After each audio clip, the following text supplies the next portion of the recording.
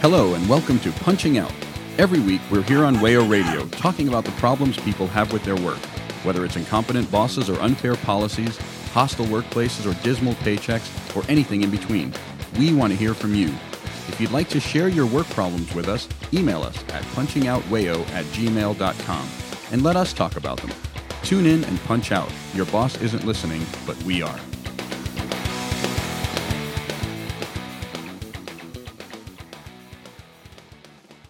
Hi, welcome to Punching Out. I'm Noah, joined today by Ryan. Hi. And Chris. Hey, what's up? And we're recording today on February 9th. Mm-hmm. Now, if you're a baseball fan, you might know that pitchers and catchers are supposed to report to spring training this coming week, February 12th through about February 16th, with the full squads coming out a few days later than that. Mm-hmm. Except that this year, there's a sizable number of those pitchers and catchers and of those full squads that will not be reporting because as of today, 127 players in Major League Baseball remain unsigned free agents.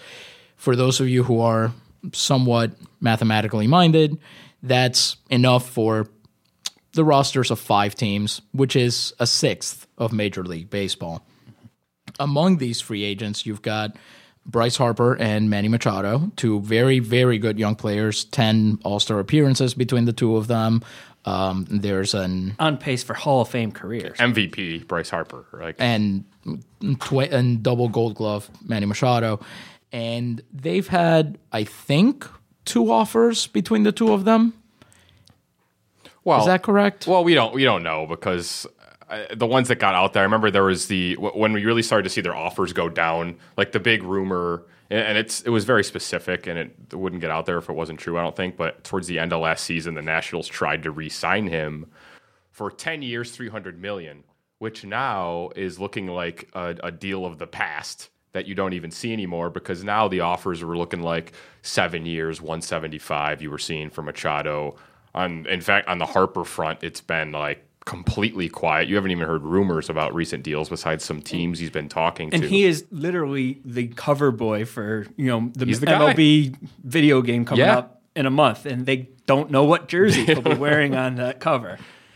The point you're getting at is that MLB is in this situation where the teams have collectively said, we're not signing contracts anymore. The long-term deals that, the big stars of even just the past few years have gotten, we're not doing that anymore. And that has had, negative impact all the way down through the salary structure, not just for the all-star Bryce Harper types, but for regular pitchers and catchers and for players who aren't going to expect anywhere close to the deal Bryce Harper would expect.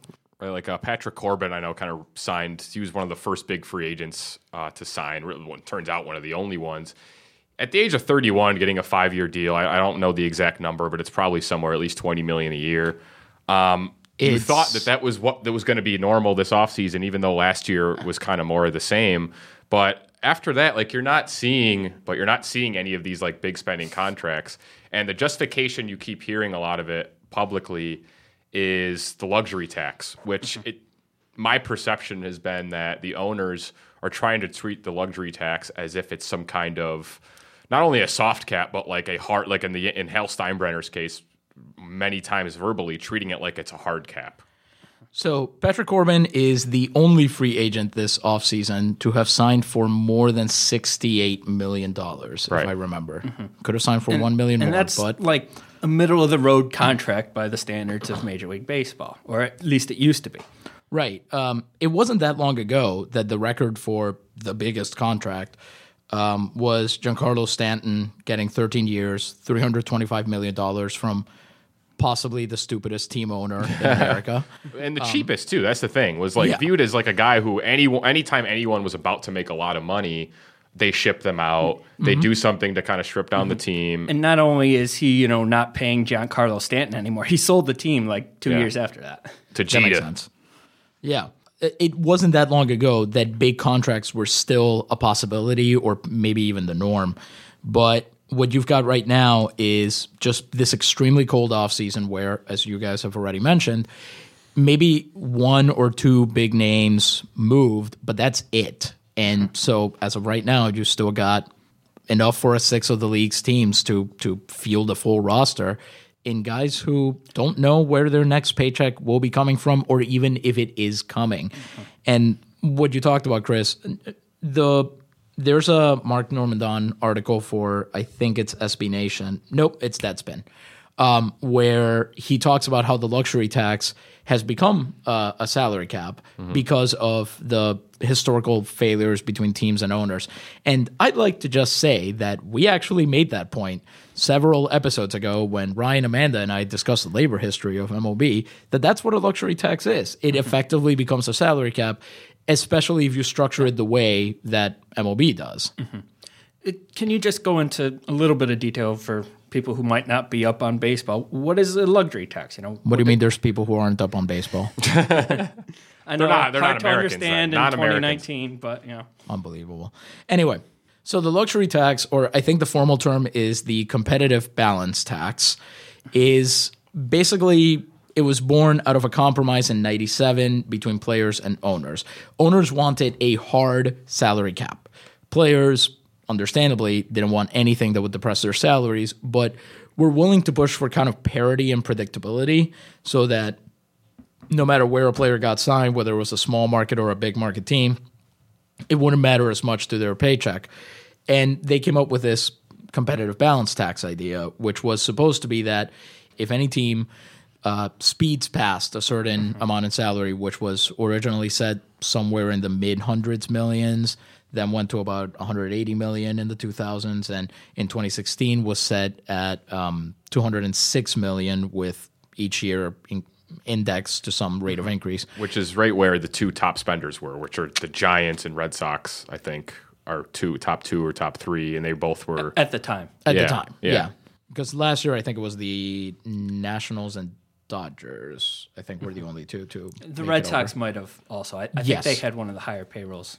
They had the highest payroll, so they must have. And, won the World Series. Not that that's coincidental or anything. Stop smiling, Ryan. Anyway. Ignore him.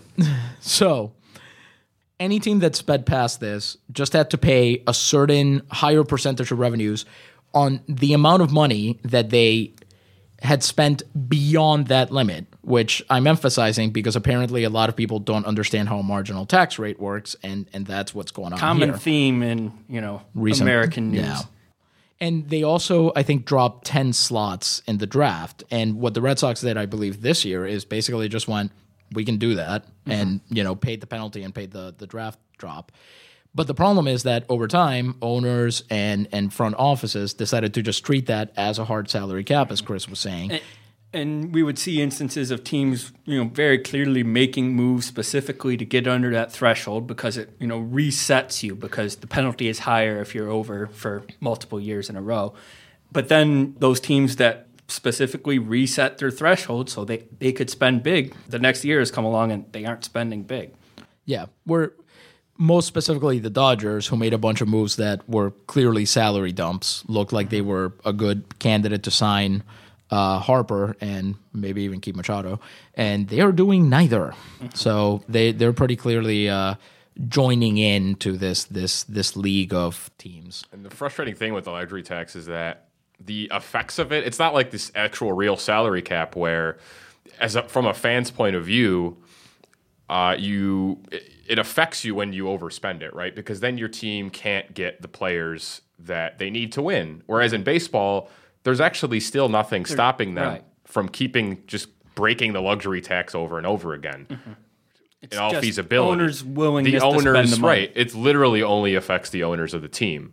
And the owners have the money. Yeah. Like there's even the small market owners, they have the money to spend more on their players than they are currently. Right. So that's why I think it gets to something that, as a Yankee fan, always frustrated me was I feel like competitive balance, and the reason why they called it that is to reinforce it, and it's a myth.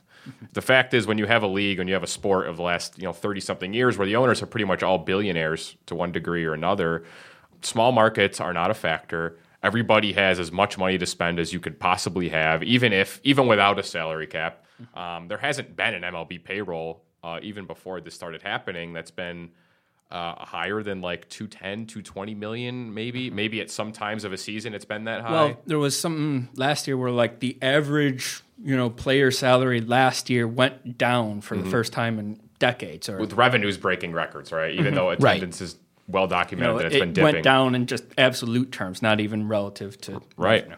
Yeah, so I mean, it's something that doesn't match up. And then you look at the other sports that have salary caps.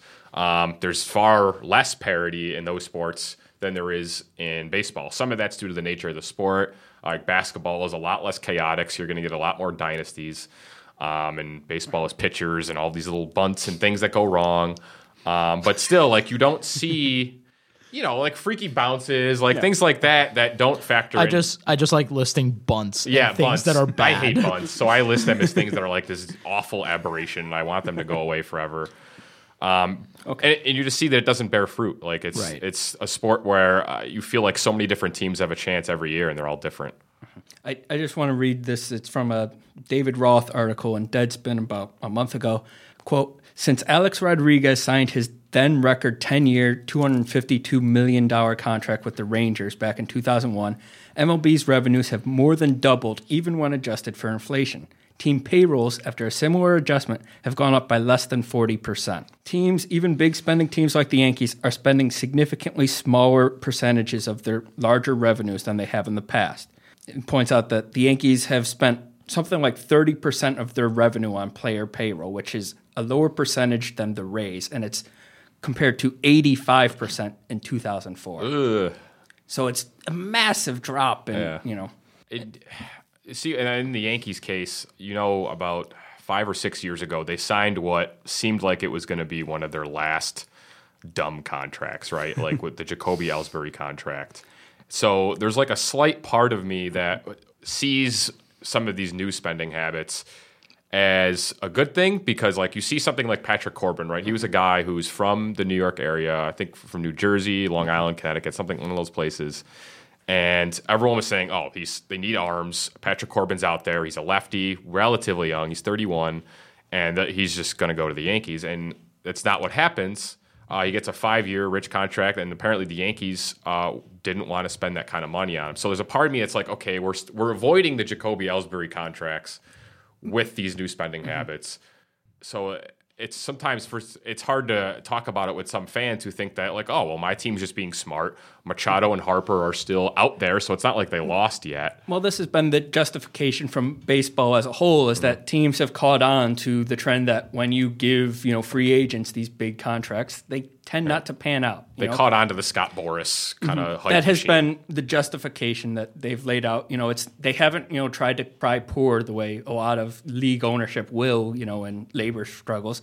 They've said, we're smart. We're going to be smart about this. And like you said, a lot of fans have bought into that. Right. They've been primed for it. But that is effectively crying poor because they do have the money. Yeah. They could sign the dumb contracts and still have sign enough. More dumb contracts. Yeah. They could sign more dumb contracts. It was better with those deals happening, but sometimes it did hurt you as a fan. Like it's, I mean, sure, but see, that's the thing. Like I've gone through that experience because I'm an Astros fan, and I'm somehow only the third most objectionable person in the room.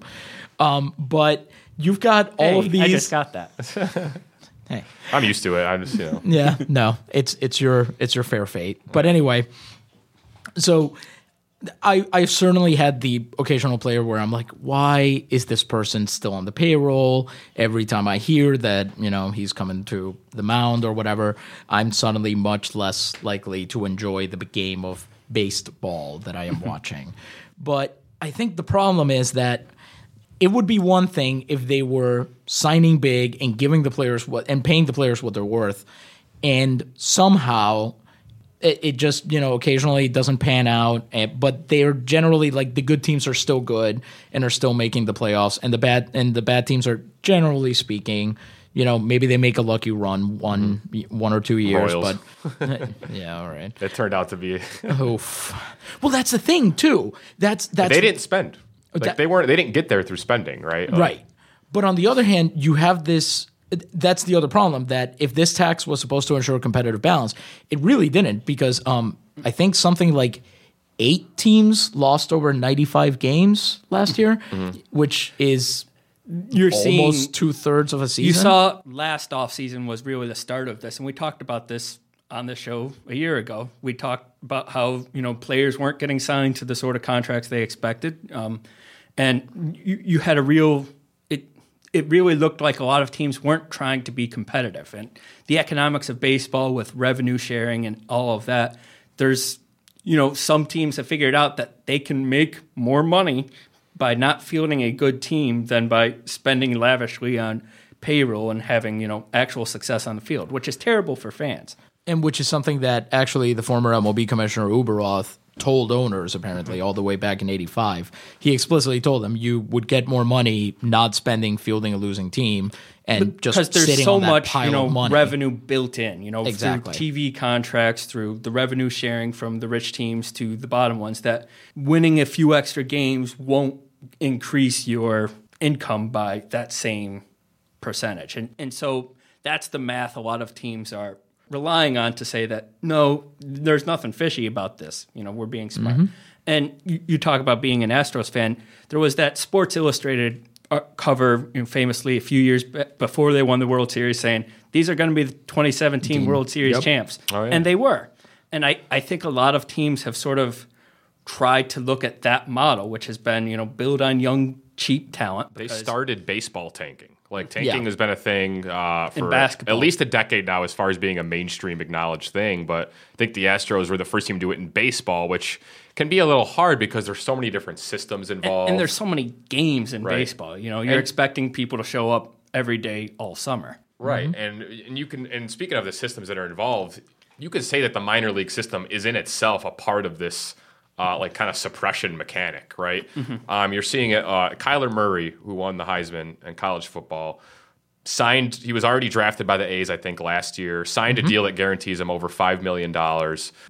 But the thing in baseball is you have to grind through this system for a few years. He's only 20 years old, just cracking 20 years old. Players aren't allowed to get big contracts right out of the draft. Right. So it's not just the money that he'd get as a rookie in the NFL would be more, which they capped their rookie contracts about 8 or 9 years ago.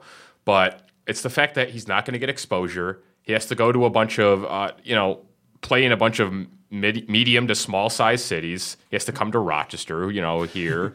Who wants to do that, right? Like, he has to do all these things that, like, guys who have a big-time future, they don't want to have to do that. So now it's hurting the game. Baseball player who has the leverage of he can play this other sport really well, and he can go pro in that. So, like, in a way, the sport is getting too comfortable with this idea that no one guy can just go and just become a huge superstar right away. Mm-hmm. And it's hurting them when you have other sports that people can do where they can just shoot right up. And that goes right to the problems of the lack of talent in the U.S. being diversified through the MLB pipelines over the last 20 years. All of these things where they're relying more on kind of suburban talent. The sport is getting too white, they're saying, and there are all these other things, at least from the domestic player base. Mm-hmm. And that is part of what fuels it. So you're seeing all these things that are hurting the game, and until the revenues reflect that, it's hard to see when or how that will change, at least until the new CBA expires or starts. Right, and that's ultimately what the threat is here, that in 2021, the CBA expires, and we're headed for either a lockout or hopefully a strike, because as we've said before on this episode, on this show, lockouts are bad. Mm-hmm. That's when the owners say you're not coming to work, and we don't want that. And that's what happens more often, right? In sports, like hockey's had. I don't think hockey had any of those were player strikes, as far as I know. Not since like the 80s, I think. Yeah. The big one that canceled the season. Basketball, I think both of those were owner lockouts that shortened the season over the last 20 years. The NFL and MLB are more mixed bags, and I think it's partly because the NFL has a limited antitrust exemption, and MLB has a full antitrust exemption because it's not a sport, it's an amusement, which means that in some ways the labor situation around both of those sports is strange. It doesn't work the same way. And for decades, the executive directors and lawyers and people like that for the players' associations in those sports were able to use that to the players' advantage. But more and more, as has happened to the rest of American society, team owners have been able to turn that back on the players the same way that they turned the luxury tax back on the players. They've been able to use it against them by, hiring better lawyers, by owning their own league-branded networks, by having journalists who are on the league payroll and are working unlikely for the to push MLB against network, them. right? Yeah, or They have a TV MLB.com channel. or whatever. Every league has a channel now. Yeah. Yeah, and that's the thing, especially plus, as you mentioned, baseball has this extremely robust minor league system, and so when Kyler Murray chooses Too to robust, play, I think. yes, Yeah. When Kyler Murray chooses to play football, one of the reasons he's doing that is, as we mentioned, he's not going to get as much money as a rookie, and as we also mentioned, he's staring down the barrel of he's got 3 years before he basically can actually argue his salary. That's arbitration. Yeah. He's got 3 more years before he would be able to go on the free agent market. They've been keeping guys like him in the minors longer over the last few years. Like To manipulate their Now you service see a time. lot of guys who are coming up like, oh, this is my team's new young star. And you look at his age and it's like, what, 24, 25? Like when Aaron Judge came up, I was like, oh, he's already in his mid-20s? Like, Yeah.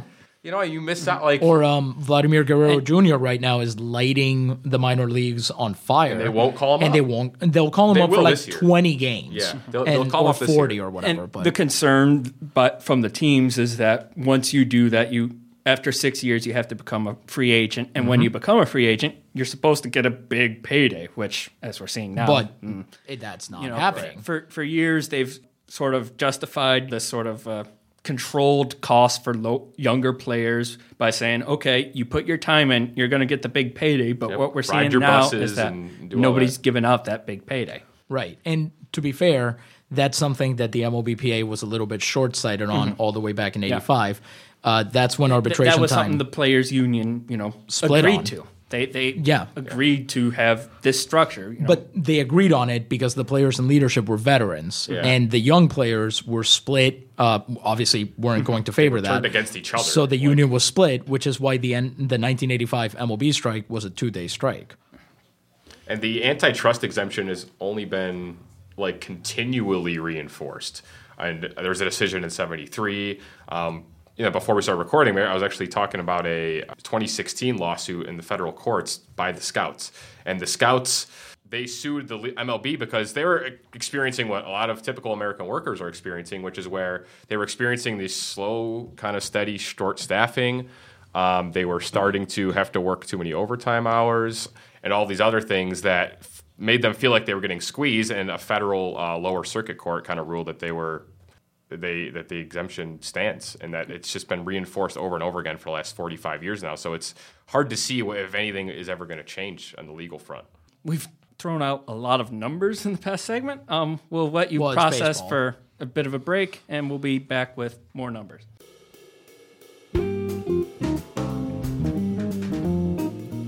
You're listening to Punching Out on WAYO-LP Rochester. If you'd like to continue slacking off, you can find all of our past episodes on iTunes and SoundCloud. Remember, your boss isn't listening, but we are.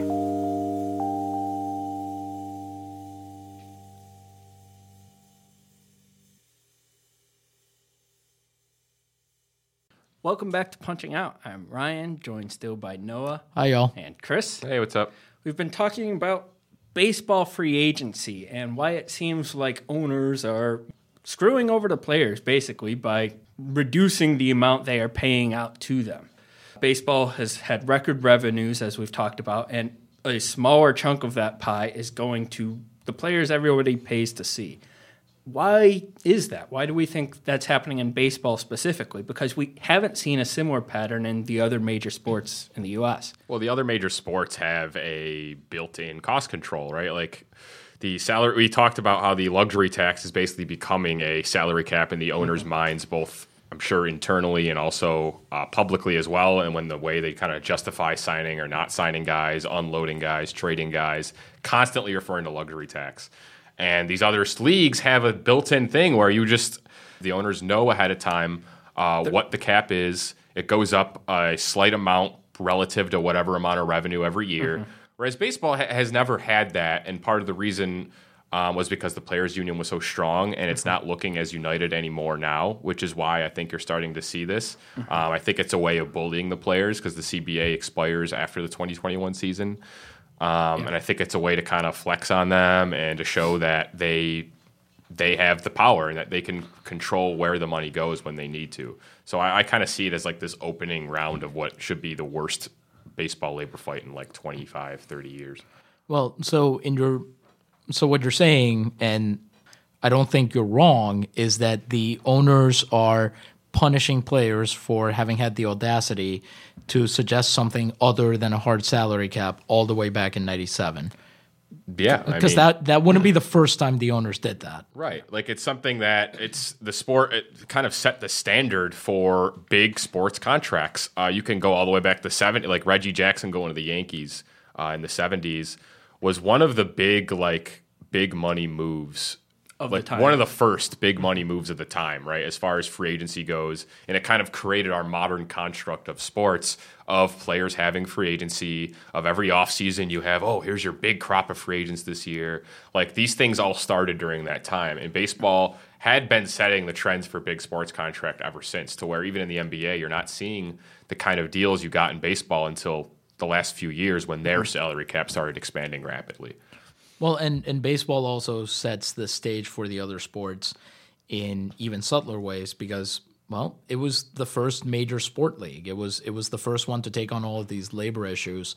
And a lot of what the NBA, the NFL, and the NHL have done over the past few decades is basically attempt to copy baseball's labor practices. And where they haven't been successful, it's because they run into judges who, are correct, who point out that baseball and the NFL have exemptions from the kind of laws that make it easier to exploit your labor. Mm-hmm. Because otherwise we would view Major League Baseball as sort of like a cartel, if not for which it is. Yeah, antitrust exemption, legally speaking. We can say that, it's a cartel where the owners come together to agree upon, what players should get, but It's a lost cause in every sport, but I think that's why people don't really think about it probably. That's why you don't see like alternate baseball leagues happen the way you have in football over the years. As recently as the 80s, there was the USFL, which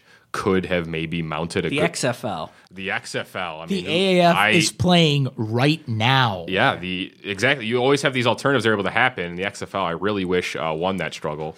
But they didn't. I was their last fan left. Probably at the time. $1 million game meant a lot to me. But yeah, you don't see it because these exemptions, and as I said earlier, this exemption for baseball has been reinforced over and over again by the courts. The scouts a couple of years ago even tried to fight back against the league because they're having to work a lot of overtime and there's nothing they can do about it. And it's really just tough to see how there's that kind of workaround without the players really exerting themselves and having the kind of leadership that they had back in the 80s and throughout the steroid era.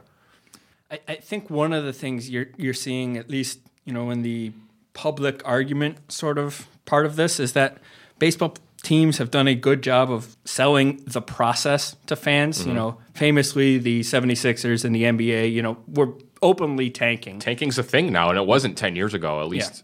Yeah. And commonly. Sam Hinkie, their GM, his phrase was trust the process. Mm-hmm. And that has come to baseball. It has come through the Astros and their rebuilding process. They've been able to sell fans on this idea of, okay, we know it's not good now, but give us 3 years and who knows what will happen.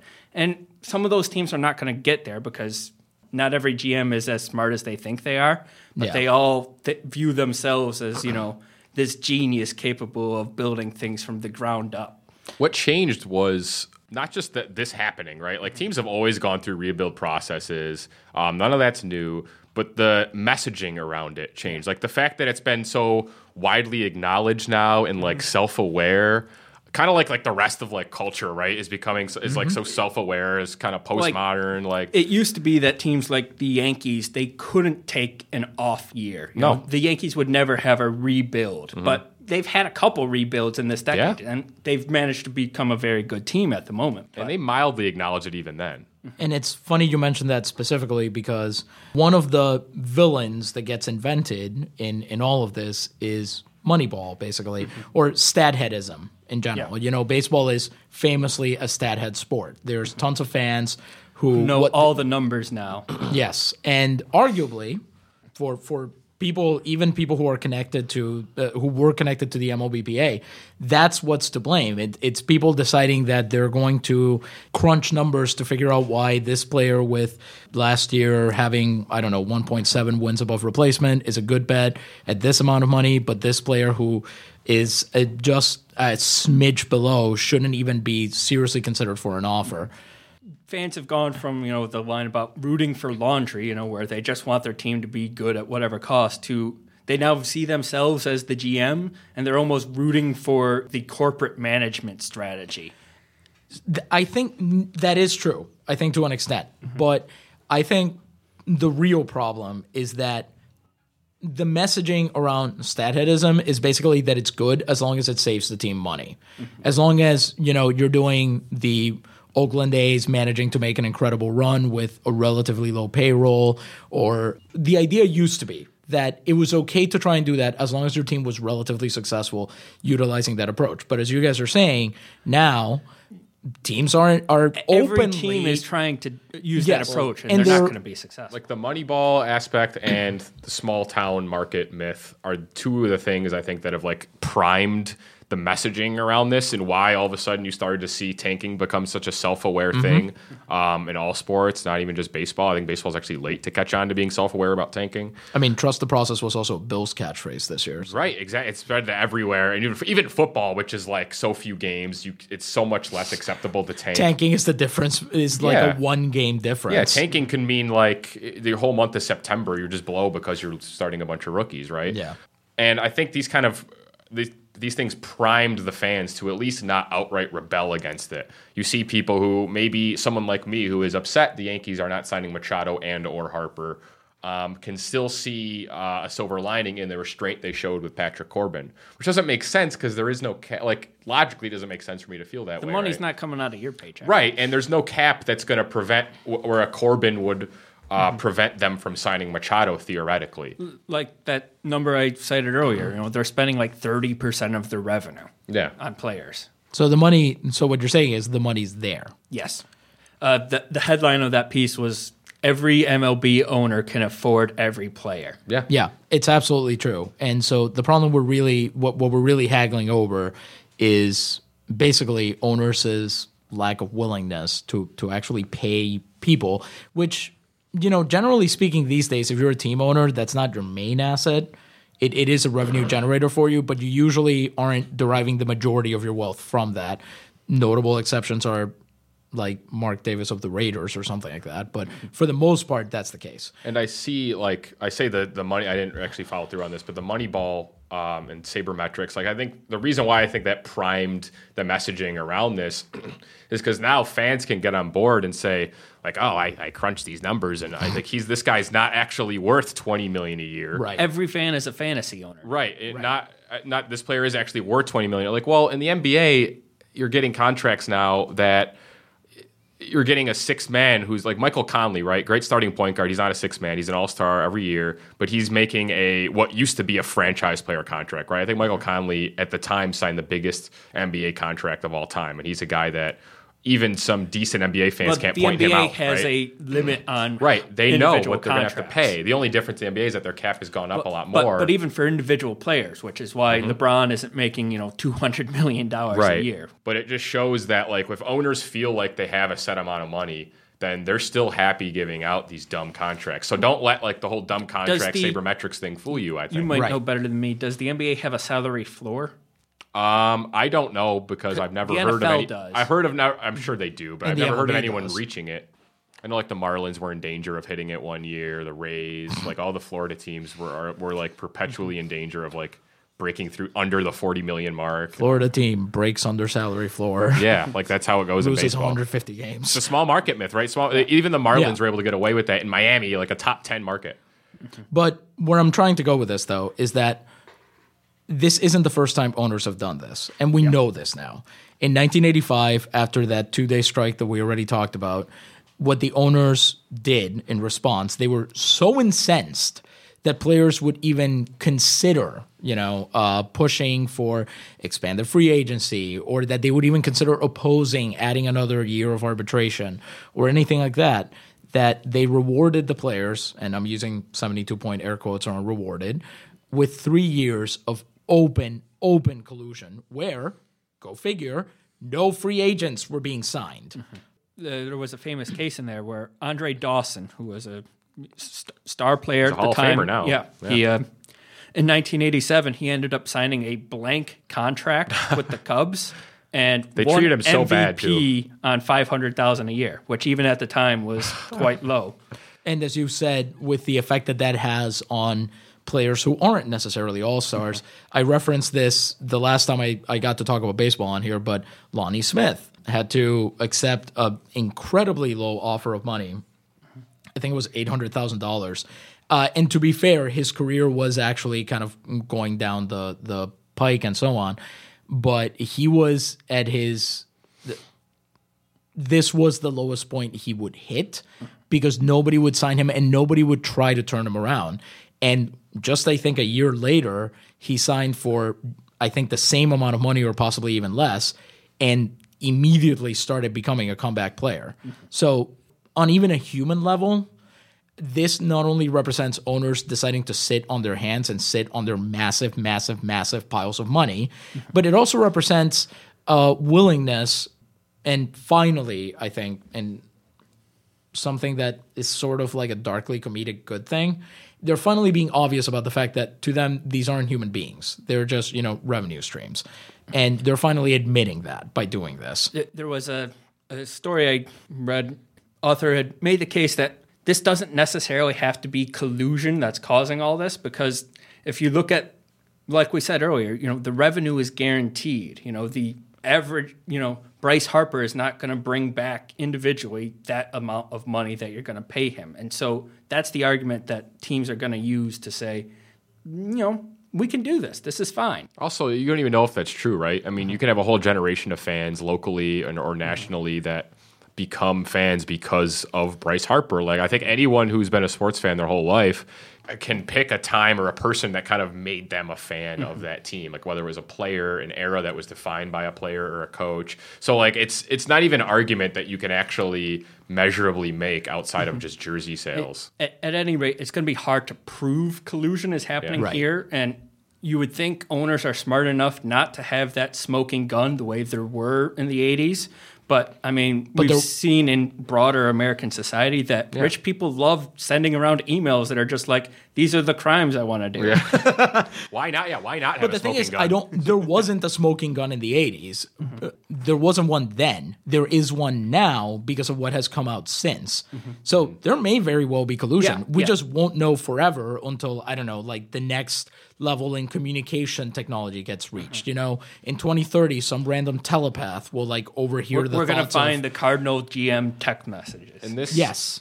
And this doesn't like, I think fans should be concerned about this, not just because like, oh, your team might stop signing great players, but also like the time period we keep referring back to, which the mid 80s to the mid 90s really, where you saw a lot of this labor strife back and forth.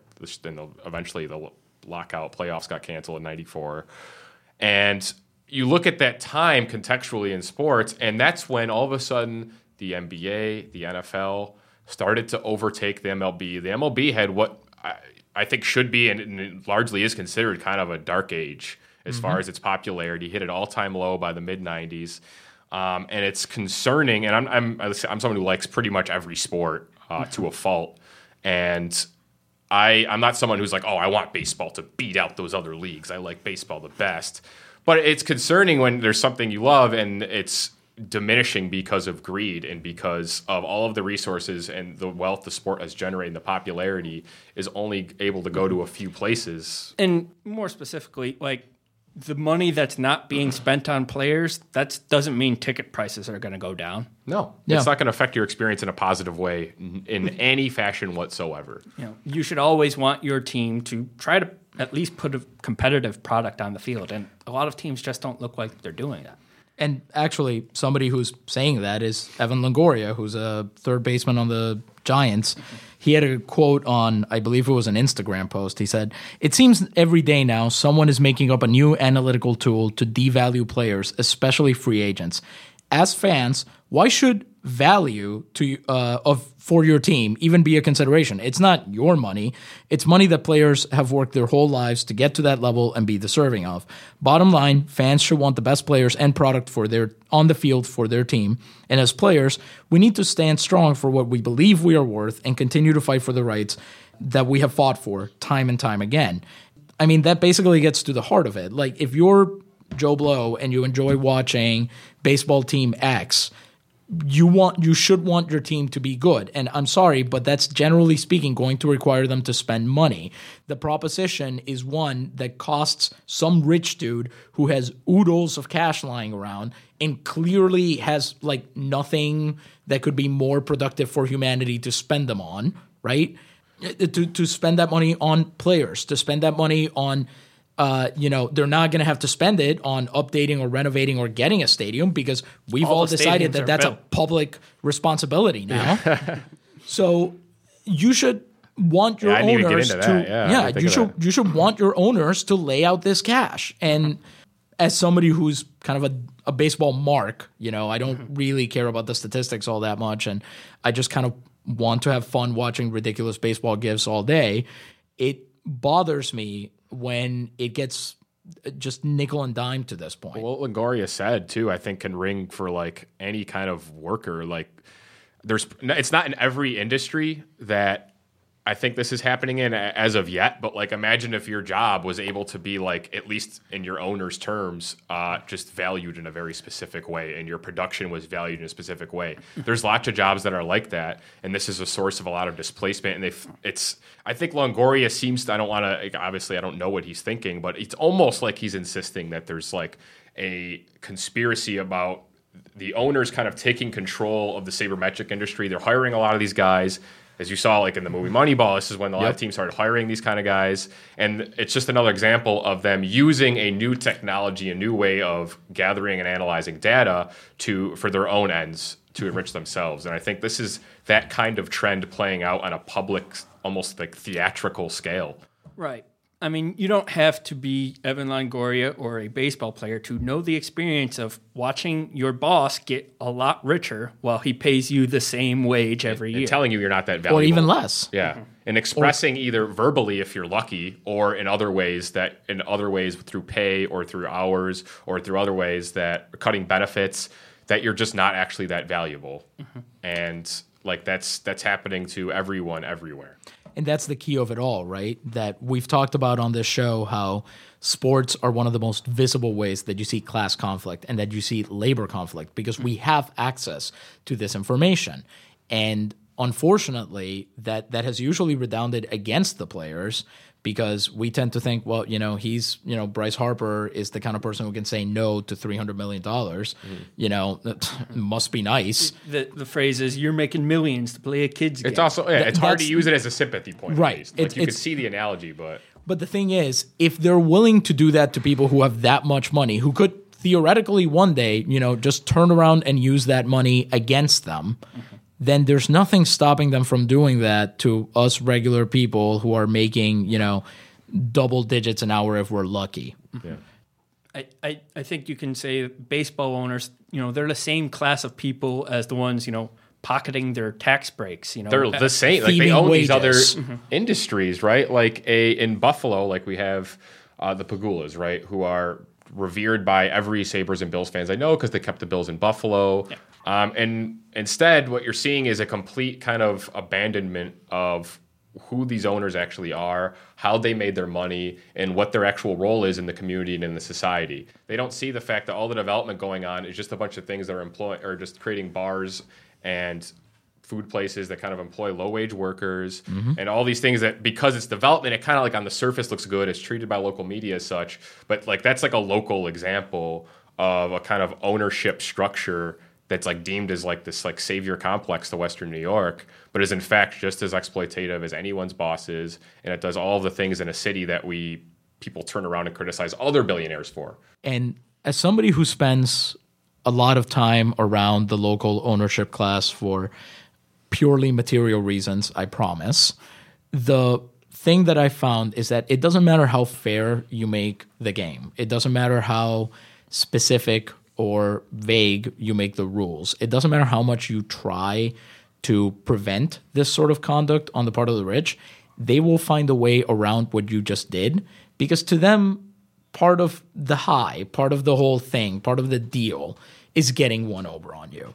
And if you're a fan of a sports team and your team owners are doing this and they're selling it to you like it's intelligent, honestly, you should probably feel a little bit betrayed. And imagine how much the high must kick in for them, because the results of their deal or their lack of a deal ends up getting played out on the field. So if it's a guy they didn't sign or a guy they might have had a hand in screwing over and he doesn't succeed somewhere else, like it kind of like makes them feel justified. It's much more of a clear, like, high stakes gamble. So there's like that other element too, where it's all played out in a clear win or lose fashion on the field. Absolutely true. And we know now that that's how rich people see the world, just winners and losers. We'll be back after this break. Hey guys, you know that feeling you have at work? That dead inside feeling? Bad news, we can't really help with that. Good news, we can help you waste some time at work. You're listening to Punching Out on WAYO LP FM Rochester. Your boss isn't listening, but we are. Welcome back to Punching Out. I'm Noah, joined still by Ryan. Hi. And Chris. Hey. And we've been talking for the past 40 minutes or so about the current MLB offseason and how crap it is that owners are refusing to spend money on the players that actually do all the work of baseball. Yep. And towards the end of the last segment, we talked about how this isn't unique to baseball at all, but we understand if maybe you don't feel particularly sympathetic to the plight of, say, Bryce Harper or Manny Machado. So maybe you'll be moved by the plight of somebody like DJ Baxendale. He's a player on the Rochester Red Wings, which is a AAA minor league team. And I don't have his exact contract numbers in front of me, but I guarantee you that he is currently not the kind of person who could turn down a 10-year, $300 million contract, and neither are probably about 95% of minor league players. In fact, very often, they're getting paid pennies. Less than minimum wage. Well, especially if some legislatures have their way, right? Yeah. But, like, what's the salary in AAA? It's like $11,000, $12,000 a year. It is ridiculously It's like hard low to look at. Like whenever I've like had it seen like come up in the past in an article, I'm just like, I almost like never finish it because I'm just like, this is like painful. Like I don't want to know that this is happening. I don't want to know that this is happening. And we know that like all of the leagues, do this exploitation all one way or another. But the minor league system in baseball is what is truly unique about it. And it's so, I mean, maybe there's some truth to like, oh, you have to do it because it's such a tough, precise game to learn. You got to spend, a couple, 2, 3, 4 years doing it. And the fact is, they're going to college now playing more than ever. So they're already got these 3 or 4 years of development out of the way. Yes, they use metal bats, but it's ultimately the talent level has been more similar than ever as to who's playing in college and to who's playing in the minor leagues. So it starts to get, at least to me, get seen as like this tool to kind of prolong players' kind of prime contract days, or at least you have this situation where they have the rookie contract. The younger they come up, let's say it comes up when he's 21, 22. Now that rookie contract's over when he's like 26, 27. And then you sign him, and then all of a sudden he's a free agent again, maybe when he's 31, 32, and then which could be due for another sizable payday. So I see it as this reduction, ultimately, with some exceptions. I see it as this reduction from like getting 2 big paydays if you're a good, solid player to just 1. And it's all of a sudden you have them building their entire careers around like this one big deal that now all of a sudden isn't happening. Machado and Harper are 2 guys who I think Machado is going to be 27 and both are going to be 27 by the end. Yeah, of Harper I think season. was born like late 92 or 93. And they're at a much younger age of unrestricted free agency for a star player than what you normally see. So I think that's why with them is when you're starting to see this kind of pushback, because it's rare when anyone who's that good is a free agent that young anymore. Mike Trout, for example, signed that extension earlier in his career. He won't be unrestricted until I think he's like 31. So the big payday contracts are, even though they might not be totally gone, they're becoming less and less common in a player's career. And you had talked about legislation. What was that about?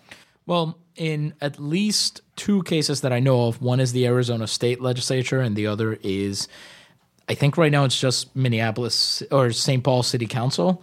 Teams have explicitly, minor league teams, or in the case of the St. Paul Saints, that's an independent team, they have asked local legislatures, to essentially repeal minimum wage laws for minor leagues. So, as we said, minor league players are getting paid absolute poverty wages as it is, and these legislative efforts aim to make even that go away, which is on the behalf of Major League Baseball, at least in the Arizona case, which has $10 billion in revenue. Right, and it wouldn't happen too if the MLB didn't take it upon themselves to like talk to these municipalities, right, or like have some kind of connection to one of them. Like, no sane person would just decide, I'm going to do it my 2-year city council term.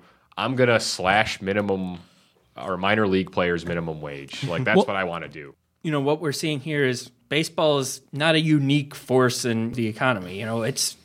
If baseball's doing this, it's the same from McDonald's or Burger King or, the food service industry. Or Walmart.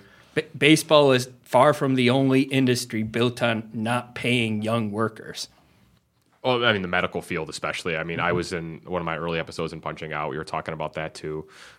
Noah, you and I had talked about Rockstar Games and how that whole industry of video games is built on, exploiting the passion of young workers so that they don't have to pay them as much. Did you do a gaming episode? Sort of. Nice. Yeah. Do you listen to the show? Not every, I only listen to the ones I'm on, all right? Okay. I think we can see the same thing in baseball as they're selling this dream of becoming Bryce Harper, of becoming a big major league superstar. And so they have hundreds of minor leaguers willing to make the absolute bare minimum for years out of their lives in order to maybe one day get that paycheck that, as we've talked about, might not come. Which Bryce never had to do, right? He was 19 when he came into the league. He was a guy who I was aware of since he was like 16 years old. Like, he was one of those guys that people talked about as a high schooler, as a very, very young player, which in baseball is especially rare, especially compared to basketball, where we used to see that back when high schoolers still got drafted. So even then, like, it's a faulty premise to sell to a guy because, like, he had such immediate talent. Talk about basketball, the NCAA, players having to go through the NCAA, not getting paid for, young years. And at least they can go overseas and, like, ball out, make some money if they really want. But if they get injured, in that year they have to wait before going to the NBA, it's, that's huge sums of money that they've lost out on. Hockey's the closest parallel, I think, to the baseball minor league system. But one, they bring them up sooner. Two, they have the costs that are much more, probably the most restrictive salary cap system. They have even less ways to go over the cap than NBA does, and they have alternative models where you can go play in the KHL in Russia if you want, especially if you're draft a player who's an international player. You can just go play in your home country's league if you're Russian or whoever, the Swedish Elite League. Baseball players just don't have that option. You can maybe play in Japan, which we'll see with some of these free agents, especially maybe the bottom tier, like where Eric Timms did that, who can go over there and just become like this legend for like a year. I think it was Eric Timms. They called him God in South Korea. Like, that was his nickname. It was great. And that would be a lot of fun, I'm sure, for a guy to do for 1 year, but it's not something they should have to do. Number one, they shouldn't have to do that. But number two, we had talked about how the domestic market for baseball is getting wider in terms of talent. Right, it's local prospects and stuff. It's also getting richer. It's evolving something similar to what the NBA did, where there's certain like high schools that are extremely renowned for their baseball programs and that pump out travel teams. Yeah, and travel teams and things like that. And so as a result, there's barriers to entry, and then if you're somebody who, maybe you were a good prospect in high school, but you just don't maintain that level of play, you might get stuck in the minor league system for a few years. And it leads to players or, talent from younger backgrounds looking towards other sports. We already talked about Kyler Murray, and his dad was actually a professional baseball player. Right. And he was up until a month ago, maybe, when he sort of declared for the draft, and now since then he officially declared for the draft. It was believed that like Kyler Murray's gonna play baseball. Like, it was just thought this is probably his last football game when he was in the SEC title game and the national title game, or Big 12, sorry. And that was just widely believed, and then it just comes out, and it's like, oh, of course, football is the right option, right? Like it's instant stardom.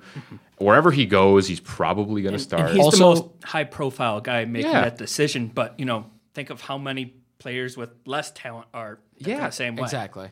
But I think that reflects something that you're seeing, that kind of, shall we say, downward mobility, okay, is something that you're seeing, again, across the whole of the labor landscape. That it used to be something that you could sort of say, okay, well, the way that this system works is that if you reach a certain level of talent, then you get to make it to the majors and you get your big payday and so on. But that's just not going to be the case. And players are going to be putting in more and more startup costs, basically, more and more entry costs to even get stuck in the minor leagues. Well, Chris, you and I have had experience trying to get jobs in the media, and that's another thing where you're expected to have internships, unpaid internships. Unpaid. You need a bachelor's degree of any kind, unless you kind of know somebody and you're someone who just happens to do like film stuff on the side. Like other than that, like if you don't have that plug-in, and I'm sure it's like that in sports, but I mean, sports is something where like at the end of the day, you got to bring the goods. Like you got to be able to hit the ball. Historically, it's been a meritocracy, right? Sort of. And you're seeing, I think, like this latest generation of, and maybe it's just my observation, this latest generation of players, guys who are even younger than we are, they're born in the mid '90s and onwards.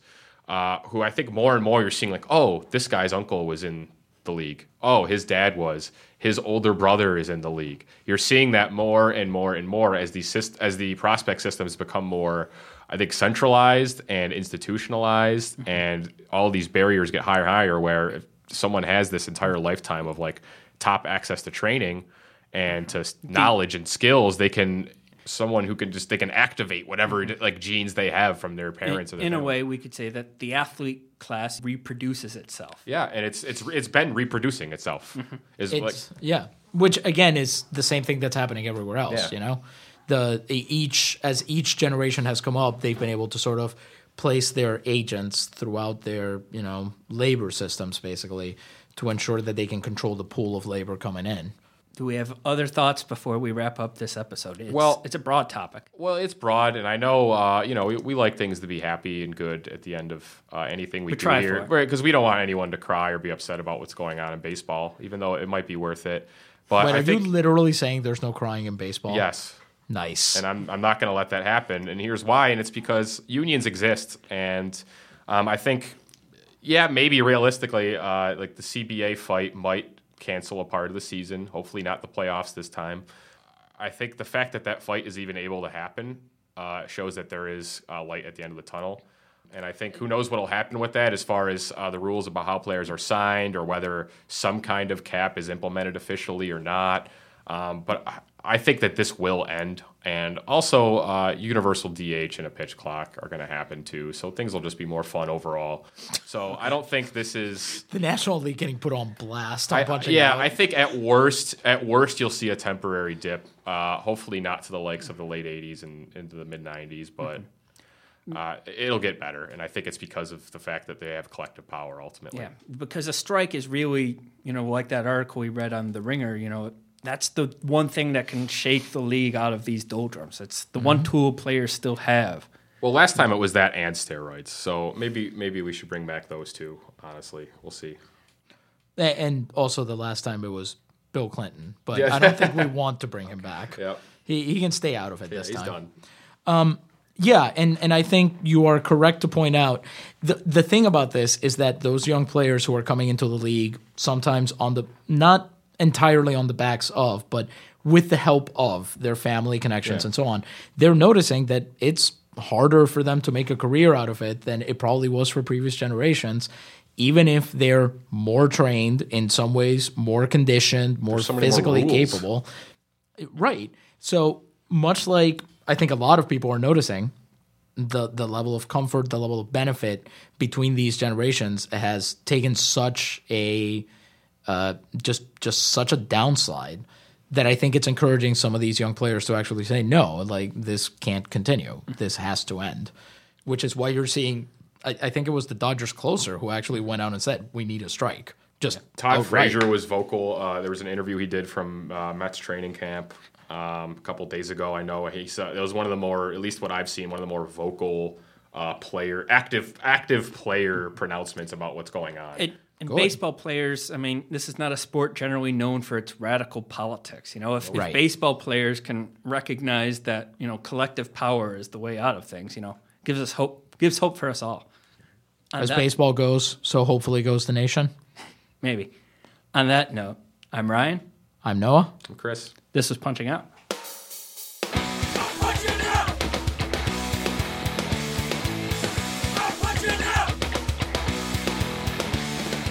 You've been listening to Punching Out. You can find us on Facebook and on Twitter at Punching Out Wayo. Email us your work stories, complaints, and struggles to punchingoutwayo@gmail.com. Punching Out is a project of the Punching Out Collective. Our producer is Ryan Brister. Music for Punching Out is provided by Ariel Cruz. Tune in next week for more Punching Out, and remember, your boss isn't listening, but we are.